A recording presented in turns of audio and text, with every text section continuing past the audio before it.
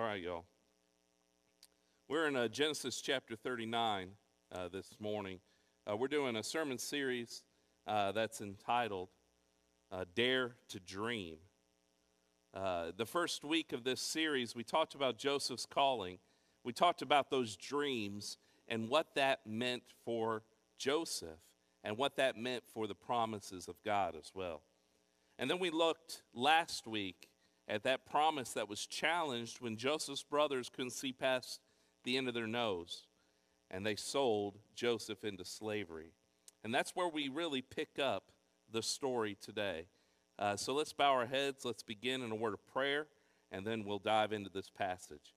Father God, we come this morning with grateful hearts that you have called us to be children of God. And Lord, I know that we don't deserve that. I don't deserve that. My sin has kept me from you. But Lord, you have seen past our sins through the death of your Son, Jesus Christ. You've brought us freedom from sin. You've brought us forgiveness from sin. And through your grace, we are children of God. This morning, as we study your word, as your children, we ask that you will guide and lead us by your Holy Spirit, we pray. In Jesus' name, amen. Many of us know the story of Joseph. It's really difficult to step outside the story and read it with fresh eyes. Many of us know about his coat, how he ran from sin, his time, his position in prison, and of course how he saved all of Egypt. But bear with me as we approach this passage once again with fresh eyes. I mentioned several times that Joseph appears to be prideful, appears to tout his multicolored coat before his brothers. But I must remind you, Scripture never says he sinned. And we don't really get a good picture of his heart until this passage today. So this morning, with fresh eyes, let's look at the story of Joseph, and specifically, let's look a little bit into his heart and what's going on in this passage. Chapter 39, we're going to read first verse 1 through 6. Now Joseph had been taken down to Egypt. Potiphar, an Egyptian who was one of Pharaoh's officials, the captain of the guard, we're told, bought him from the Ishmaelites who had taken him there. And the Lord was with Joseph, and he prospered. And he lived in the house of his Egyptian master. And when his master saw that the Lord was with him, and the Lord had given him success in everything he did, Joseph found favor in the eyes, and he became Potiphar's attendant. Potiphar put him in charge of his household. He entrusted him everything he owned. And from that time, he put in charge of his household, and of all that he owned, the Lord blessed the household of the Egyptian because of Joseph. And the blessing of the Lord was on everything Potiphar had, both in his house and in the field. So he left Joseph in charge of everything. He did not concern himself with anything except the food he ate. Let's pause there. My first job in college was to run trash pickup on campus. Now, in high school, I did landscaping and I worked fast food. I worked at Steak and Shake. And so I wrote that down on my application to do work study at Johnson. And yet, work study put me on trash duty. I was hoping to be mowing yards. I was hoping to be working a grill. But no, I had to collect trash, open the bags of trash, and find recyclables and then burn the trash. It was an awful job. And I'm pretty sure that if I was sold into slavery, I probably wouldn't be as well off as Joseph. I'd be on trash duty probably. I'd probably get the same treatment I got at college. But not Joseph. He got a good gig. The man was sold into slavery by his brothers and then sold to Potiphar, and the guy did well. At this point in the story, Joseph is probably in his 20s. He served Potiphar for maybe 11 years. and worked his way up that ladder, and God was with him. We get a little bit of a piece of the puzzle here that shows us that Joseph was a hard worker and that God blessed him with everything he did. Potiphar must have been incredibly open to realize the potential in Joseph. He must have been very involved in his affairs to be able to see that Joseph and everything he touched was blessed. Now, Joseph, being sold into slavery, could have fallen into depression. He could have fallen into apathy. But he did the best he could while he was in captivity. And if we're looking at Joseph's heart this morning, we can see that he is faithful to God. And he was a blessing while in captivity. And that's important to remember because 1,300 years later, we see this encouragement from Jeremiah to the captives in Babylon. Jeremiah 29, verse 4 through 7. This is what the Lord Almighty, the God of Israel, says to those I carried into exile from Jerusalem to Babylon. Build houses, settle down, plant gardens, eat what they produce, marry, have sons and daughters, find wives for your sons, give your daughters in marriage so that they too may have sons and daughters. Increase in numbers there, do not decrease, and seek the peace and the prosperity of the city to which I've carried you into exile. Pray to the Lord, because if it prospers, you too will prosper. And we really see this picture happen with Joseph, because it's from Joseph's line and his lineage that we would see the Israelites grow and grow and grow in numbers among the Egyptians. And they prospered in everything they did. And the Egyptians had to equate this prosperity to the God of Abraham, Isaac, and Jacob. That's important to remember. That the life God calls Israel to live 1,300 years later was lived by Joseph himself. All right, let's read on a little bit more and see if we can get a better picture of his heart, starting in verse 6 and 7. Now Joseph, he was well built and handsome. Now I picture that the reason that I got put on trash duty is because I wasn't well built and handsome. Probably was the issue. All right. And after a while, his master's wife took notice of Joseph and said, "Come to bed with me." But he refused. He said, "With me in charge, my master does not concern himself with anything in the house. Everything he owns, he's entrusted to my care. No one is greater in the house than I am. My master's withheld nothing from me except you, because you're his wife. How could I do such a wicked thing and sin against God?" And though she spoke to Joseph day after day, he refused to go to bed with her or even to be with her.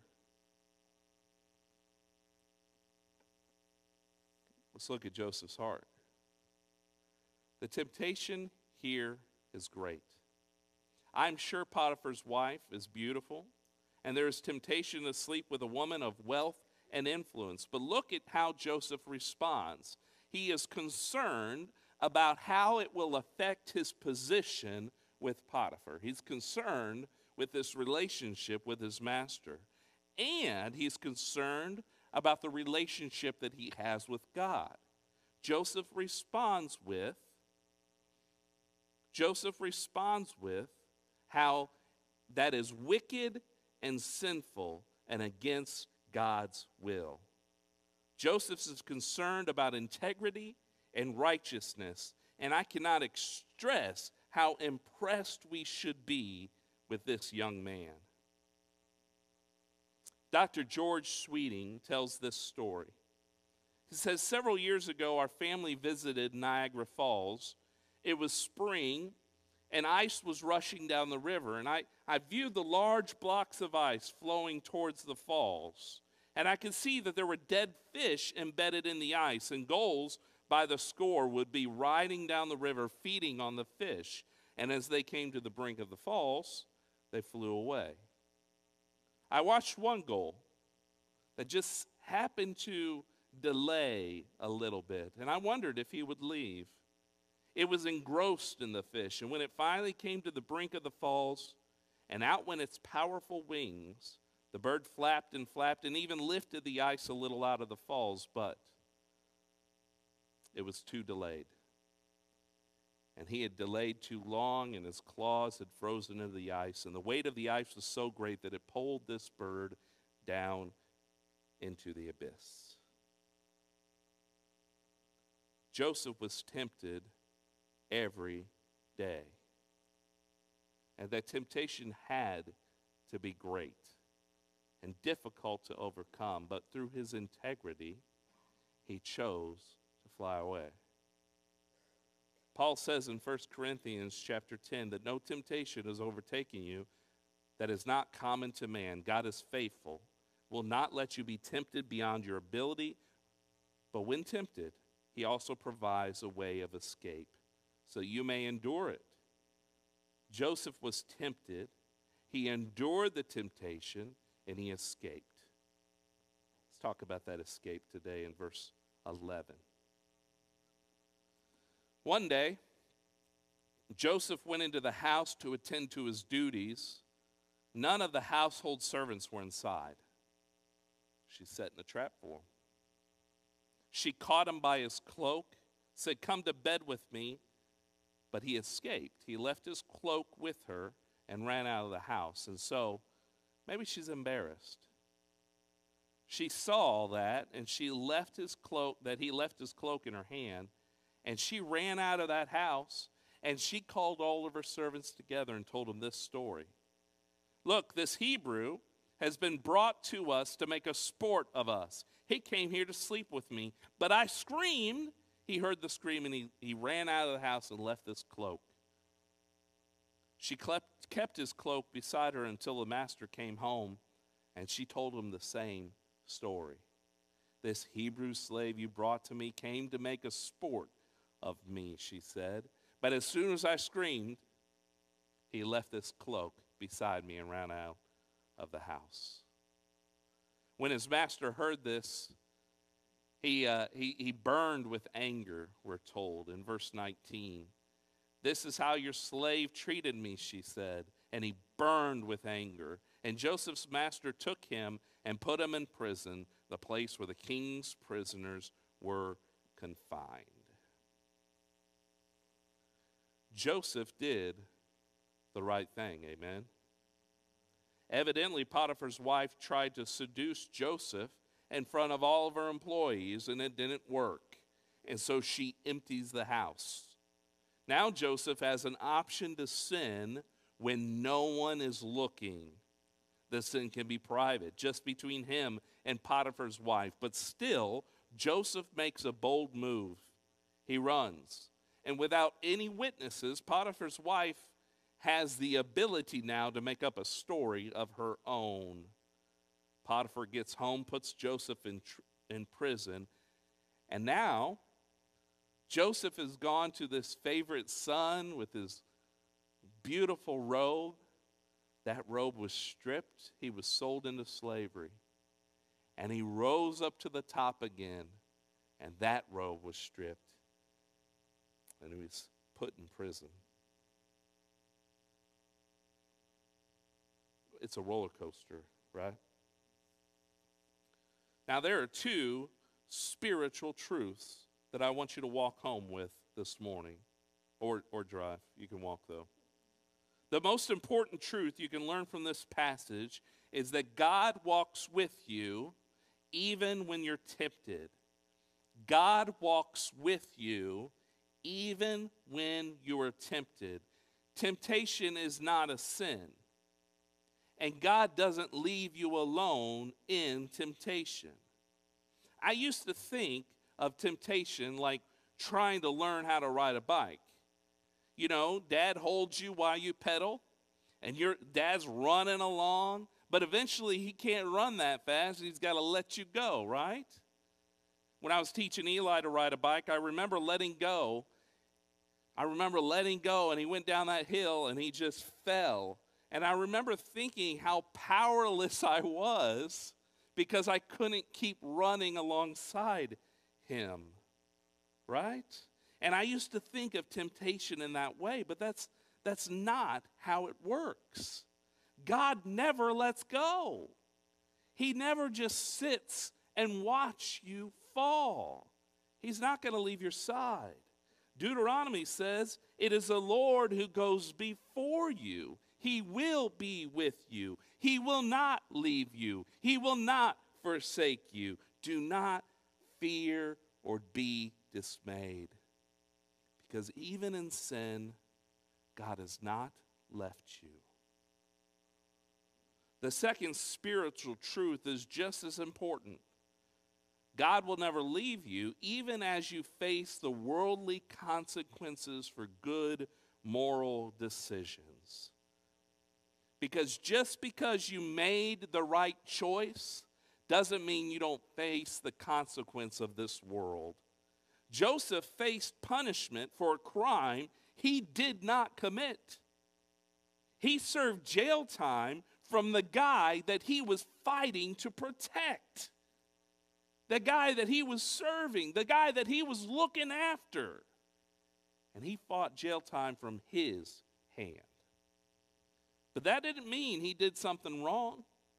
And it surely didn't mean that God left him. God was with them through those good times, and God will be with them through the bad times as well. Ultimately, the story of Joseph reminds me of the story of Jesus and how he was tempted. Do you remember the temptation of Jesus? He was tempted 3 times in the wilderness. He was hungry, and Satan offered him an easy way out. Turn this stone to bread, and Jesus declined. He was alone in the wilderness, and Satan offered Jesus an easy way to test God's presence. Jump off of this tower, and God will send angels, they'll save you, and you'll be reminded of the presence of God. But Jesus declined.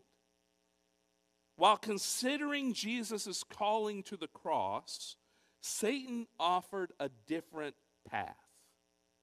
You can rule mankind, Satan said, if you just bow down and worship me. And Jesus declined.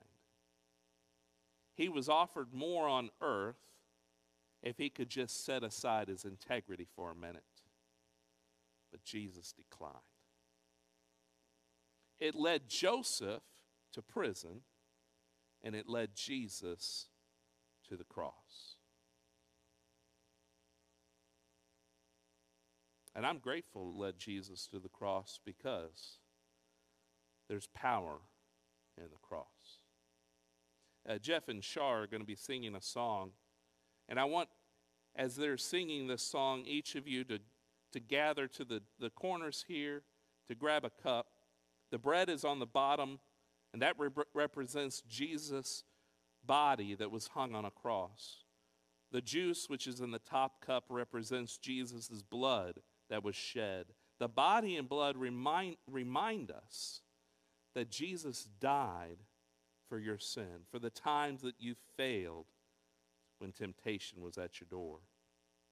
But it also reminds us the power of an empty tomb. Because Jesus did not die on a cross only. He also rose from the dead. My favorite line from this song they're going to sing is the kind of power that empties graves. Jesus offers you the kind of power that empties graves. You're going to face temptation. Many of you will face the exact same kind of temptation that Joseph faced. But you have the presence and power of God inside of you that can protect you if you will just harness that power. God promises you a way out. And he also promises that if you fail, this same power will pick you back up so you can live again. Let's pray. Father, I am grateful for that power. Father, I know that Satan doesn't want us to live out the calling you've placed in our lives. I know that this world does not want us to live out the power that you've called this church to be. And I pray, Lord, that for your strength as we face the temptations of this life, that through the power of your Holy Spirit in your empty tomb, you will grant us the power that we need to survive. And as we drink that juice and as we eat that bread, help us to be reminded of the power that's in an empty tomb and an empty cross. And Father, we pray these things in Jesus' name. Amen.